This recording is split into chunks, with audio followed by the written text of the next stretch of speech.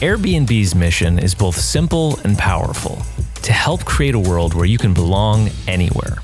Alex Schleifer, Airbnb's head of design, fully embraces this mission. To create the products that make the Airbnb experience so welcoming and immersive, he also believes in being product-driven and organizes his teams in an engineering product design structure, which they also call the Triforce. Have a listen as Aaron and Eli talk with Alex about the advantages of this team structure and about some of the problems companies run into when they try to create a design-led culture. They also dig into Airbnb's mission and vision and talk about the trade-offs between quality and speed when building products. Enjoy this episode, and may the Triforce be with you. As a Design Better listener, we think you'll enjoy Tools and Weapons. It's a podcast hosted by Microsoft's Vice Chair and President, Brad Smith. Brad's conversations with leaders at the intersection of the promise and perils of the digital age touch on some fascinating topics, like the new AI economy and how AI is becoming a tool in the battle against hunger. On a recent episode, Brad was taken to Venice, Italy, where he connected with Yves Ubelmannhoff of Iconum. It's a startup that specializes in 3D digitization of endangered cultural heritage sites. During the relative quiet of the pandemic, Yves and his team used drone capture photography and some powerful AI tools to create a full-scale digital twin of Venice, a city threatened by climate change and over-tourism. How cool is that? On Tools and Weapons, Yves tells Brad how he's using this incredible technology to help preserve some of the world's most endangered cultural heritage sites in pristine detail so they can be studied and appreciated for generations to come. To stay current on some of the most innovative people working with AI today, you should subscribe to Tools and Weapons with Brad Smith, wherever finer podcasts are served. Alex Schleifer, Airbnb, thanks so much for taking the time to chat with us. We're happy to chat with you today. Thanks for having me. So tell us a little bit about life growing up and your background.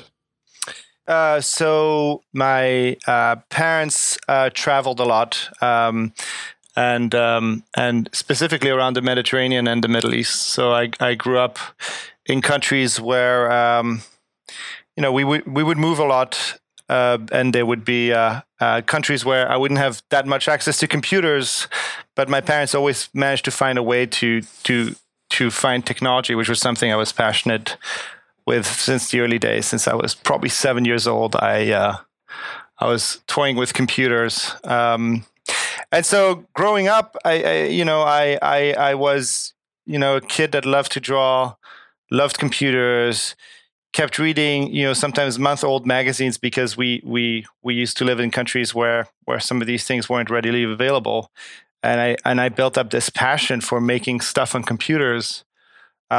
Thought I was going to make video games. Still think that one day I'm going to make a video game. And then, I was a teenager around 17. The internet happens. Really lucky because it kind of gives me a job to do, right? It goes from being just a passion, and I'm pretty sure my parents were unsure of where I was heading with this, specifically because I was focusing a lot on the more creative side of things, storytelling, just building interactive pieces, and the internet happens, which means that even though we didn't live in any of the technology centers of the world, it meant we all of a sudden had access to knowledge, but also clients, people who wanted websites to be built, and from there, starting from 17, quit high school more or less. And started a web design business. And from there, I did that for a good 20 years until my company was acquired.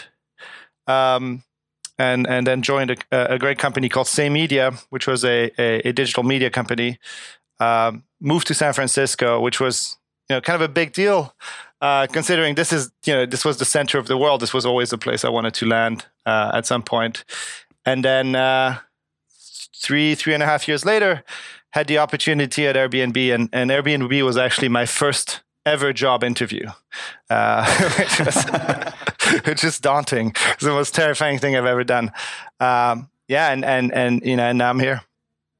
Now, and you, the business that you started up, what year was that it started? It's the late 90s? Oh, yeah, late 90s, 97, 98. Okay. Early days, Cutting edge.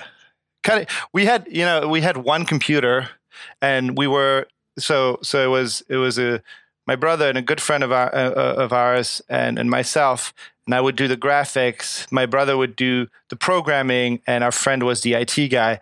But the problem is we only had one computer, so we would take turns kind of working on different parts of a project. And we would, all of our clients would think that we were a real business, but we were three kids in a bedroom with a single computer. Right. But you got to start somewhere. And what was it like working with your brother? Oh, that I feel lucky that I had he's 3 years younger. He's incredibly smart. He also moved to San Francisco. And in the early days, I wanted to be an engineer, or I thought I did. And then my 9-year-old brother comes in and can code better than I ever could. After 3 months, and that he showed me that I was on the wrong path. And probably pushed me more towards design than I would have otherwise. And we always had that great working relationship because there isn't a ton of overlap. We complement each other. It's interesting. So you got pushed into design because you saw that engineering wasn't the right path. But it sounds like that relationship you had with your brother, I mean, you guys spent probably a lot of time together, and you must have had a strong relationship. And I wonder if working with your brother who's an engineer, and that's kind of a different mindset than a designer, how does that influence the work that you're doing today? Because you've got to work with a lot of different engineers and people with different mindsets. Yeah, I think it's interesting because I worked with an engineer before I worked with other designers. And I think I probably worked with my brother William at least for 2 or 3 or 4 years before I met another designer that was doing the same job I was. So for me, the relationship with engineering and the engineering mindset and understanding, what goes into actually building and shipping something, it's nearly alien to me not understanding that, right? And it's something I had to actually learn to see. I had to learn how to really get the perspective of someone who hasn't really connected with engineering at the level I had. Because first of all, I was a failed engineer, and I tried, and I still want to be. It's like learning the guitar. I still want to be able to do it one day. And the other thing is that I never thought of what I did as something I could do without an engineering component. So I either had to learn it myself or work with folks who knew how to do this. And I think it gave me, hopefully not a unique perspective, but at least my relationship with engineering feels easy and natural. And in some ways, I had to learn what it means not to understand that so I could bridge those gaps for others. Because part of me, I think, thinks more like an engineer than a designer sometimes. So it's been interesting, but very lucky, I think, because that's how I've been working since I was very young. That's great, Alex. I share some parallels in that I'm also sort of a recovering engineer, and I've worked with my brothers over the years. So I think those are cool stories to hear. A lot of the folks that we talk to at Airbnb talk about the really good rapport between engineering and product and design. Could you talk a little bit about that and how you see kind of that happening at Airbnb? Yeah, I mean, at a very basic level, we look at we're pretty settled in an EDP structure. Engineering, design, and product. Working together with a shared accountability of just delivering a great product, great results for our business, great experience for our users. And so the people I interface with, the most are really the head of engineering and the head of product, and we we really operate as a unit, which is great. And we try to replicate that structure within every team. And so, there's definitely differences. Engineering teams are, of course, much larger on average. And we all have our own sets of responsibilities. But in general, the teams, I think the teams that operate in the healthiest way, when you walk into the room, you actually don't notice who's the designer or who's the engineer, right? And people are having broad product conversations, understanding that they each represent an initiative, each represent a discipline that would lead us to some successful outcome. Now, there's of course tied to that. There's data science and research and content strategy and translation. There's all sorts of discipline wrapped into this, but we really look at this as design, engineering, and product. And design has a really broad definition. At Airbnb, it includes research, it includes all sorts of things. So when you're in the room, once you recreate that structure and you build these relationships and you build specifically kind of an environment of trust between those different teams, and then you give them an environment where building stuff is easy and natural. Then I think you can create a pretty healthy environment, and on top of that, Airbnb's culture and values and the way we treat employees here is pretty exceptional, and so that all helps create foster an environment of trust. Beyond that, a lot of the tensions between engineering and design, I believe, are actually technical process things that you can solve. So we're investing heavily in tools. We're investing heavily in process and education to iron out, to smooth out those gaps between engineering and design, which are a lot of things that just can be solved with just better tooling and better education. And it's incredible just what having a great way of systematic way of delivering assets to an engineer and a shared vocabulary that you have on both teams can help iron out any of those kind of rougher patches that usually happens in product development. So pretty successful. I think it's interesting, and this industry and this neighborhood, this part of the world is interesting because, we always talk about the tech culture and the that exists here in Silicon Valley, but it's actually every culture, every company is so different. The way every company treats design and treats the relationship between design and engineering and product management is so different. That you have, and there's a fair amount of movement from one company to another. So the cultures are always mixing, and it means that as a company grows, you're absorbing different parts of different cultures, cutting some parts out, learning new things, unlearning old things, and it's always interesting seeing somebody come in from a culture that is more engineering driven or more design driven.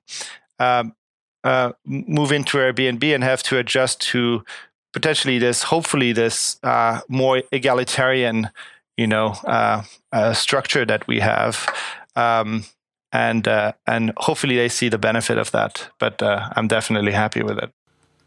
Those that do make that transition, how do they manage to adapt, and what's the outcome for them? Do they feel like, hey, this culture over at Airbnb is so different and I don't feel comfortable with it? Or do they kind of warm up to it and start to see the value of being more egalitarian? I think it's, first of all, the environment here is incredibly welcoming. So there's that as a safety net while people adjust. So I think it can take like a month or two to adjust to this new structure. Most of the worries really come from how can you move quickly? How can you move quickly when there's a process of shared accountability like this, right? And I think that that is then you need to put your trust in people and in the relationships that they built, that you can make decisions quickly have access to each other and trust each other to make certain decisions so that you can keep moving quickly. And just centralizing the decision-making process isn't always the quickest way to move forward.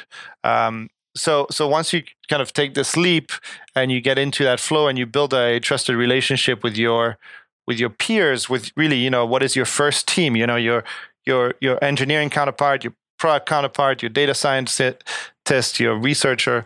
Once you create this team relationship, then it really feels like what everybody misses, which is that, that first time they worked in a small team and everybody was, kind of syncing every day and moving forward in the same direction and operating as a small unit.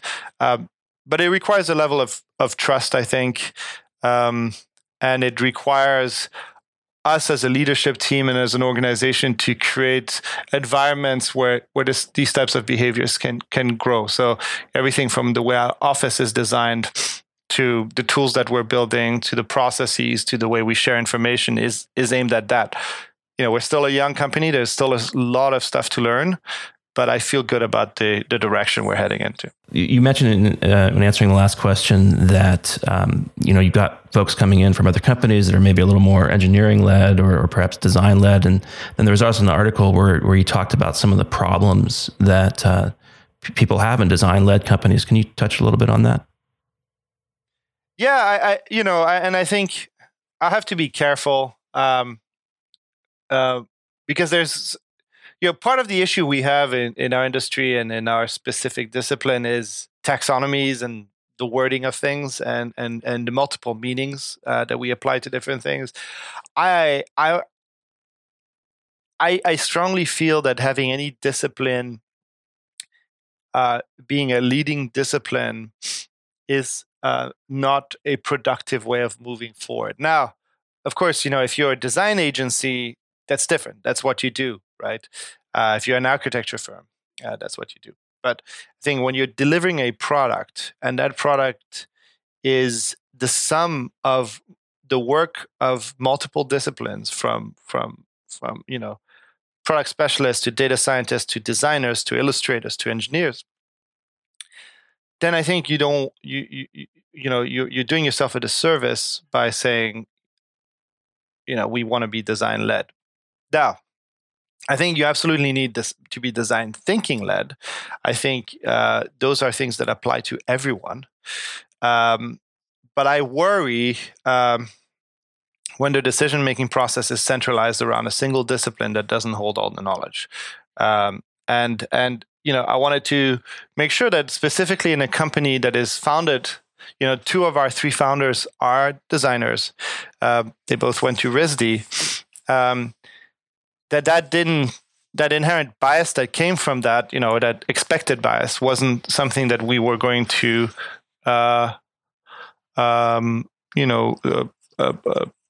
build upon. I think I think Brian and Joe are also understand that this concept of design is and designing a great product is the combination of all these different skill sets.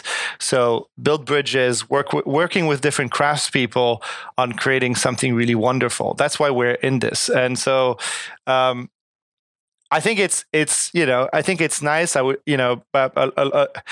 There's something very exciting about having an ivory tower model where I would work with a group of designers and craft some future facing product idea. But it's really much more empowering and I think more fun longer term to be mixed into the group. Like I said, you walk around and you don't really notice and you don't really get a sense of this is a designer, this is an engineer, and this is a front-end engineer. It's a spectrum. There's a spectrum of people in there. And I think you can fill every part of this gradient with different skill sets, and the definition between designer and engineer is even a fuzzy one at times. So I just wanted to make sure that we remain pragmatic and that we look at this more holistically as a company. And I think we should as an industry as well. You joined Airbnb in 2015, and you were the first head of design for Airbnb. Is that right? That is right. Was there a head of engineering leading up to that, or? Yeah. Mike Curtis is VP of engineering, and he was here when I got here, and also a VP of product. I think it's a scale issue, and it's a maturity issue, and it's a growth issue in the company. Engineering, there's no specific ratio, but engineers can easily outnumber designers 10 to 1. And so you need that structure built into that very early. At the time, I think the team and Katie Dale had joined before that, and she was managing much of that team. She's director of UX, but the team was pretty flat and working directly with a lot of the founders on a lot of the initiatives, and that I think that worked fine and must have been really incredible in the early days. As small teams kind of working together on a really exciting project. As we needed to start scaling, we needed to apply a little bit more structure, and so we nearly tripled or quadrupled the team in 2 years, and to get that done, they needed a VP of design to come in. So yeah, and that's something we hear a lot from other organizations too. Is that engineering and product, they scale early on, and they have to figure out how to operationalize very quickly.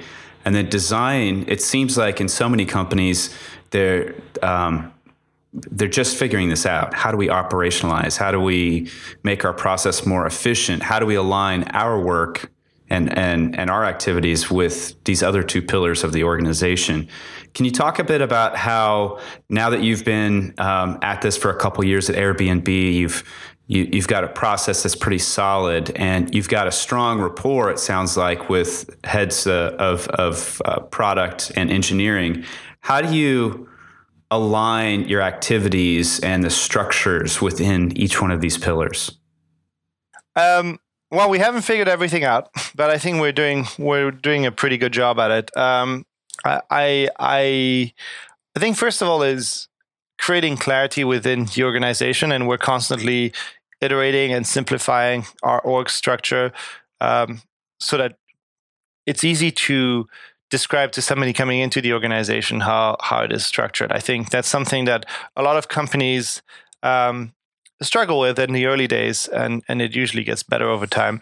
I think preferably it would have been great to start with a head of, a VP of product, VP of eng, a head of product, head of eng, head of design right from the beginning, to make sure that people were in sync and creating the strategies and the structures around that. I feel that my first 6 months to a year was a lot of catching up to that and building the relationship with Mike and Jobot, who lead these other teams.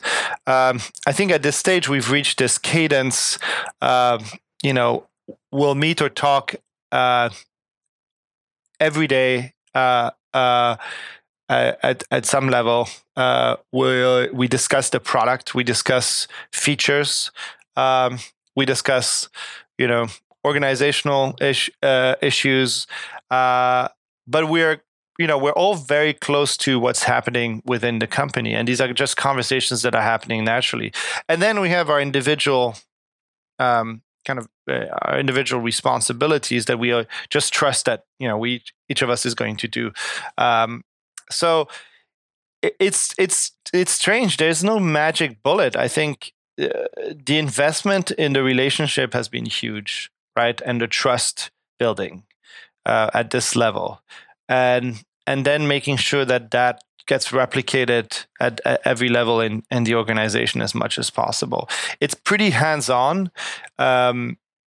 It's very much about maintaining just constant conversation. The company moves incredibly fast, and so it can happen that we're out of sync at times. But whenever that happens, we'll just jump on a call or grab breakfast or check in and catch up.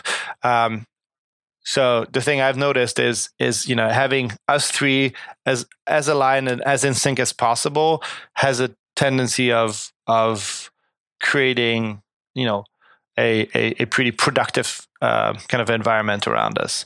And when we're not, it creates chaos.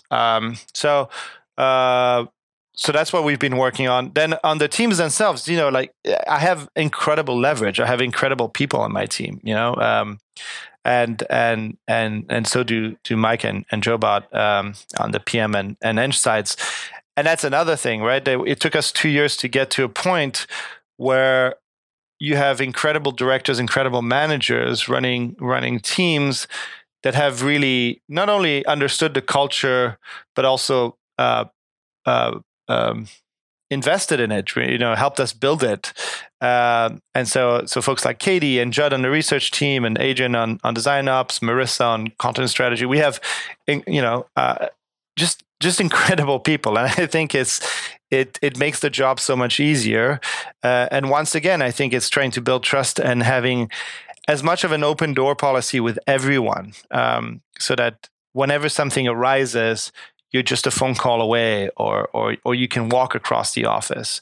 And in general, as a company, we've managed to maintain that culture of openness. So none of us have offices at the leadership level. We're usually sitting or hanging around a specific area. So people from the team will literally come by and find us and be able to say, hey, I have just this thing I need to talk to you for 30 seconds. And this I feel is generating an environment where things get aired out early enough, and we can tackle them. Once again, organization scales as quickly as ours. It's a lot of work, and we're not getting everything right all the time. But as long as we can kind of maintain trust and hire great people, things are getting easier every day. So it's a very, here's the thing, we're in a very human business. Our entire business is based around people, and our entire company is as well. And sometimes, and definitely dealing with people is harder at times, right? It's less predictable. It's much more high touch, and it's much more emotionally taxing. But that's how we can do all the things that we do, and you see it whenever there's anything that happens, any kind of group gathering or a party, how people from this company interact with each other. Everybody just really trusts the people that they work with, which is huge, which means I can step out for a couple of weeks and everything will be fine, and I think that's a real achievement and an incredible achievement by the founders who set out to do that right from the beginning. This show is sponsored by BetterHelp. When we spoke with Seth Godin on Design Better, he said something very interesting. Everyone's got a noise in their head. You, me, your boss, everyone. That noise in our head is self-doubt, confusion, fear, anxiety, all of that. It's part of the human experience, and it can hold us back. Therapy is one of the best ways to work through it all, to quiet the unproductive noise and develop positive mental health. If you're thinking of starting therapy, give BetterHelp a try. It's entirely online and designed to be convenient, flexible, and to work with your schedule. BetterHelp can help you get the support that you need. Visit BetterHelp.com/designbetter today to get 10% off your first month. That's BetterHelp, HELP.com/designbetter. Support for Design Better comes from Uplift Desk, creators of office furniture designed to help you work better and live healthier. It's been estimated that the average person will spend 1/3 of their life at work. Sobering, huh? That's roughly 90,000 hours at work over your lifetime. Imagine what happens to your body if you're working with bad posture and poor circulation. It can be devastating on your health. That's why Eli and I love Uplift Desk and their ergonomic desks and chairs. Uplift Desk makes solid, well-constructed standing desks that you can customize to match your workspace. And they have a wide variety of incredibly ergonomic chairs. My personal favorite is the Human Scale Freedom Chair. I'm sitting in it right now. For professionals like us, investing in the right tools, especially our desk and chair, is essential. You're going to get free shipping, free returns with free return shipping, and an industry-leading 15-year warranty that covers the complete desk. Eli and I love their products, and we know that you will too. Give it a try. Go to upliftdesk.com and use code DesignBetter5 for 5% off your order. That's UPLIFT desk.com to get 5% off your entire order with promo code DesignBetter5. Support for Design Better comes from our friends at CrashPlan. Visit crashplan.com/designbetter for 50% off your first year of CrashPlan. From my daughter's first birthday to my son's first soccer game, if you're like me, you have thousands of precious family photos that only exist in digital form. That's why I've been using CrashPlan for a decade and a half now to back up all my important files. CrashPlan works efficiently in the background while you work, encrypting and sending all your new or changed files up to their secure cloud server every 15 minutes. And they make it simple to restore some or all of your data. And with unlimited version retention, CrashPlan can also be your ultimate rewind button. Businesses of all sizes benefit from CrashPlan's multi-tenant capabilities. Buy as many user licenses as you need and easily manage them all under one account. Go to crashplan.com/designbetter for 50% off your first year of CrashPlan. That's crashplan.com/designbetter, all one word, for 50% off your first year. Back up better with CrashPlan. So you got these great people and you're moving really fast. I imagine that it really takes a strong vision to keep things moving in the right direction. Can you talk a little bit about vision at Airbnb? Yeah. I think we're an incredibly lucky company. And part of that is because our business model and kind of the environment we operate in makes it easy to wake up in the morning and be excited about, what you're going to work on today. We're talking about travel, we're talking about human connection, hospitality, and all those are things that really you don't need to do the usual acrobatics. So I've worked with companies, as an agency who have gone through kind of big brand transition and tried to align mission, core values, and business into a coherent narrative, right? And sometimes that's difficult. You need to bend a little, and you're saying something, but your business might be doing something else. Airbnb has been dealt this unique hand where all of that stuff lines up pretty naturally. It's like I said, we're in the business of hospitality, which aligns really well with our core values and the way we treat people that come into the company. So our vision, our mission is to build a world where anyone can belong anywhere. And I think what that leads to is making sure that we're building a product that never becomes commoditized. Every experience that we sell, whether it's a home or a cooking lesson or just a walk in the park, is all led and guided and managed by people, by humans. That's one thing. The other one is this idea of feeling like a local, or mostly not feeling like an outsider when you visit a place.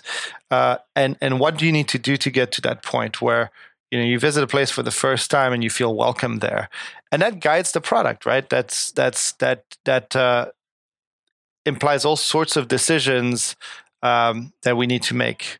And the third part is that it's a truly global business. We can't think in any given language. We can't prioritize, specific countries over others.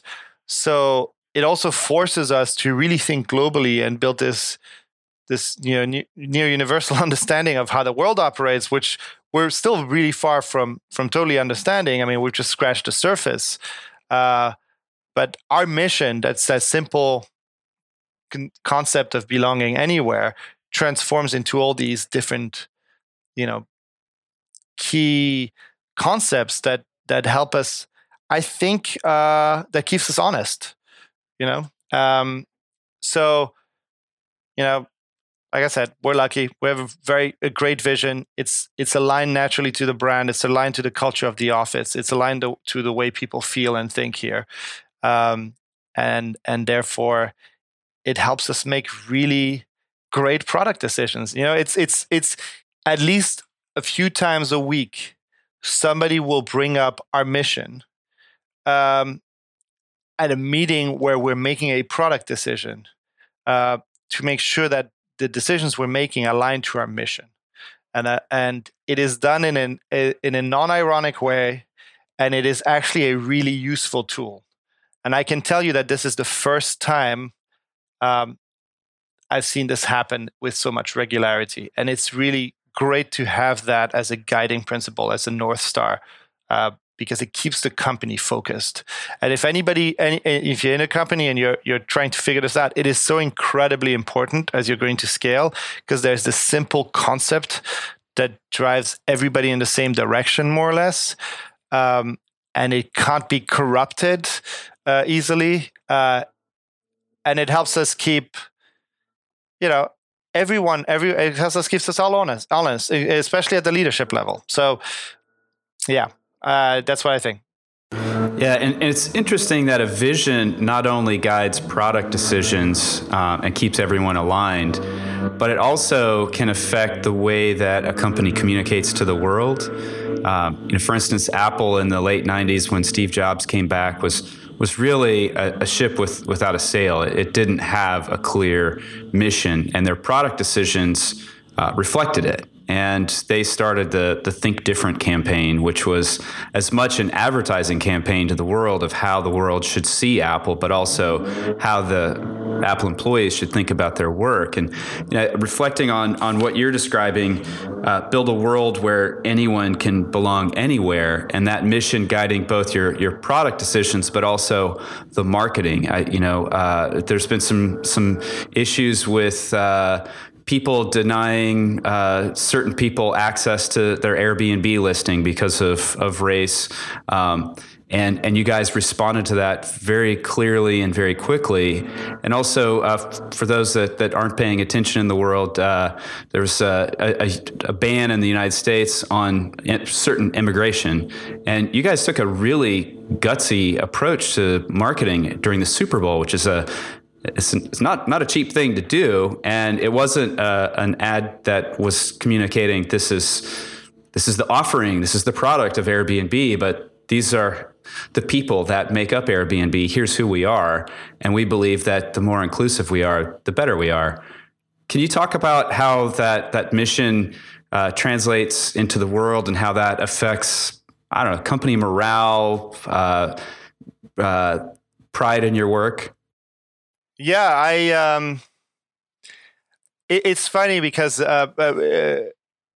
from within these walls, it didn't feel like a courageous thing to do. It just felt like the right thing to do and inherently normal for us, because of what we're trying to build, and it is an incredibly complicated business, of course, but I think that at certain stages, there's certain events that happen, whether it's us, being one of the first companies moving into Cuba, or the Super Bowl ad, where we feel, well, this feels like the right time to share the way we think already.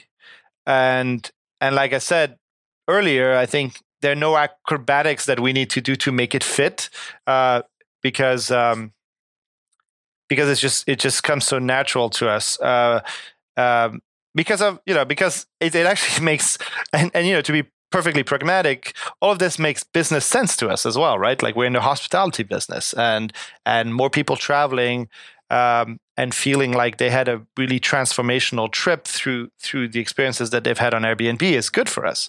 An interesting thing about the Super Bowl ad is that it is actually a continuation of an internally created campaign that we've had around, the concept of acceptance and making sure that we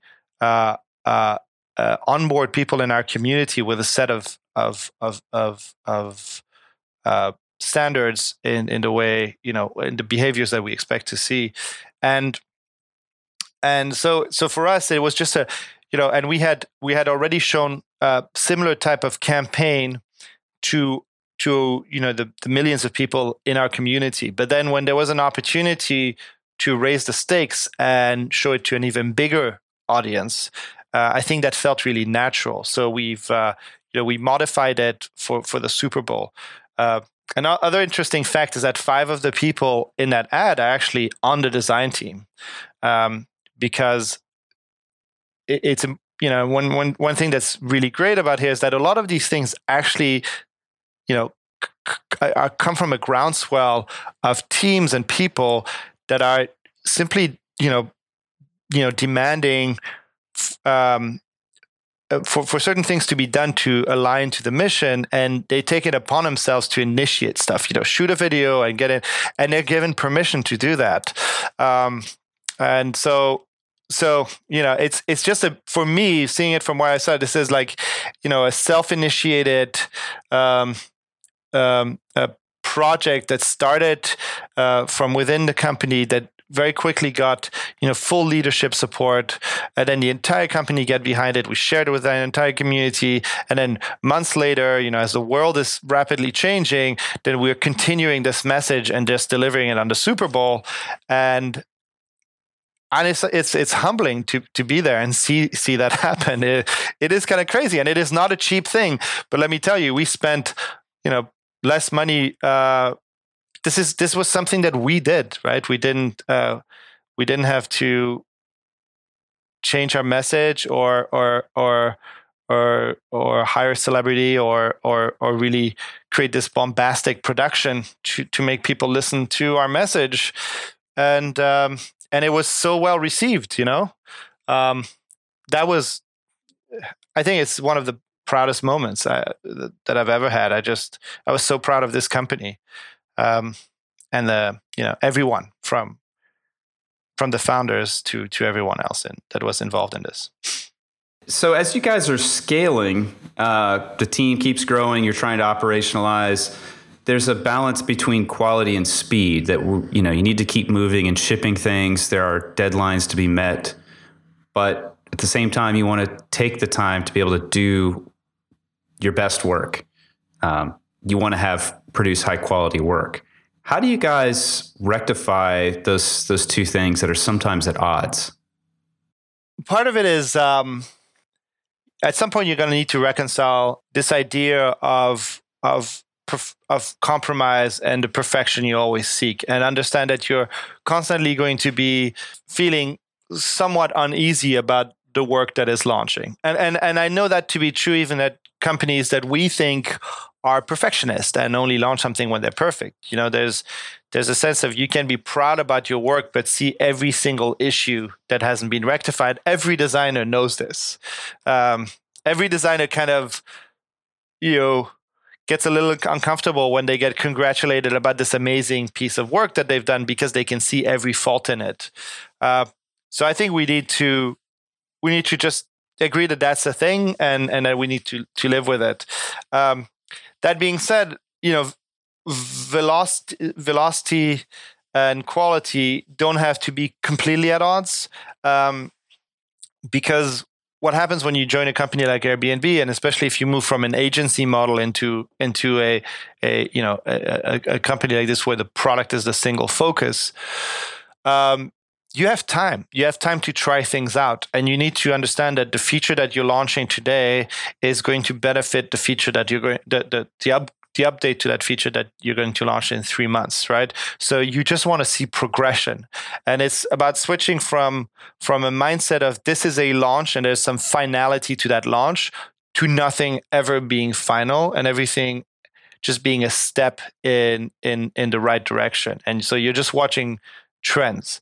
Now, on top of that, I think as a designer, you're always fighting compromise, right? That's kind of the battle you have, and you try to fight off compromise for as long as possible until something has to ship, and you keep doing that. So hopefully the layers of polish and quality kind of just get added on top of that.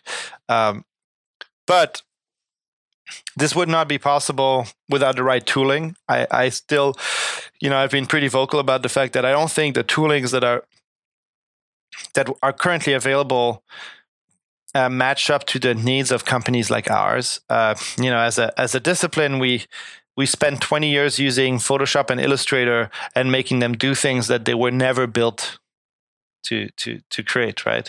I think, and in the last 3 years, we've really seen kind of a revolution in design tools, but we're still very much behind engineering, right? And engineering has been innovating on tools for the past 20, 30 years. And so, we have things like GitHub and all sorts of development platforms that are constantly evolving. And I think we've been pretty stagnant. So, which is why we're investing in a lot of these tools. Tools help us build stuff quicker, which means you have more time to focus on quality, which means that you can deliver assets and communicate with engineers with less of a drop in sync between the different teams. You can keep everybody aligned. All of that adds up to quality. And then on top of that, just making sure that people at every discipline, at every level, understands that quality is important to us. And it is the way we represent our brand. Most people interface with our brand through our product, and quality. Dropping quality at the sake of moving quickly is sometimes the wrong solution. So, you need to remain pragmatic. And I can tell you that every time I get a compliment about the app, I see everything that's wrong with it. But I know that it's better today than it was yesterday, and it'll be better tomorrow. And that's what I'm aiming for. Earlier, you mentioned you have a design ops team, which is a bit of a nascent topic in the design space and product design space. That groups that think about tooling, that think about process. Can you talk a bit about the design ops team at Airbnb? Who's on it, and what sorts of things are they doing? Yeah, so the design ops team are essentially tool builders. So we have an incredible team of folks building design tools, and that is both internally built tools, but also integrations and investment in third parties and open source. We just did stuff like we released Lottie, our vector animation engine, and we're building a set of tools that we hope to release this year.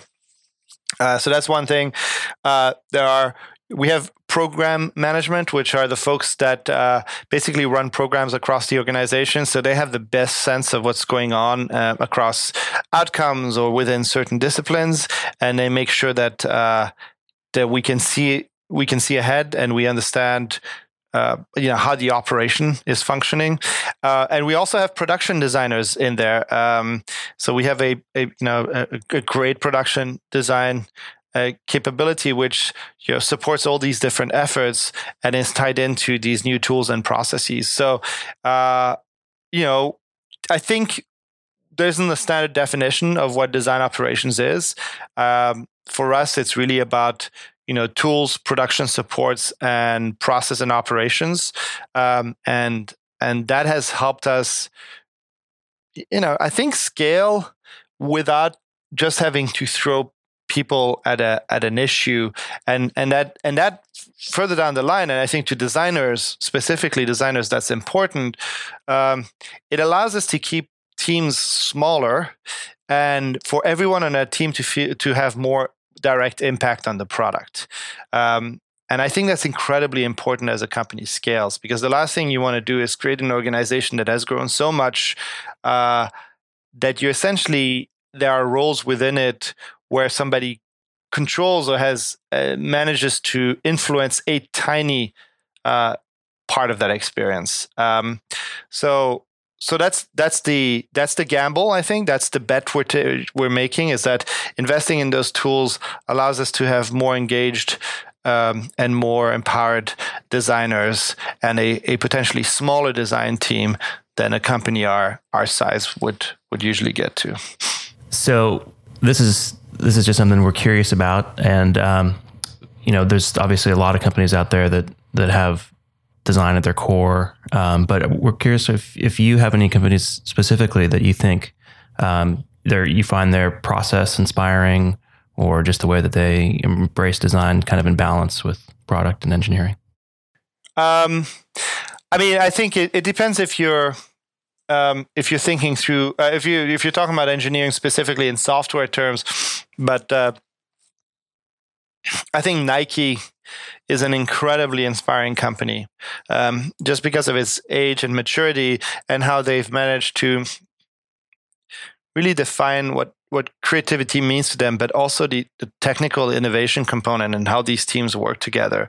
And they've managed to, through that, really, move beyond shoes and into, pretty hardcore technology. And some of the innovation that comes out of that company that's been operating for a while, and at the speed that they do it, and that brand loyalty that they've built around it is really impressive.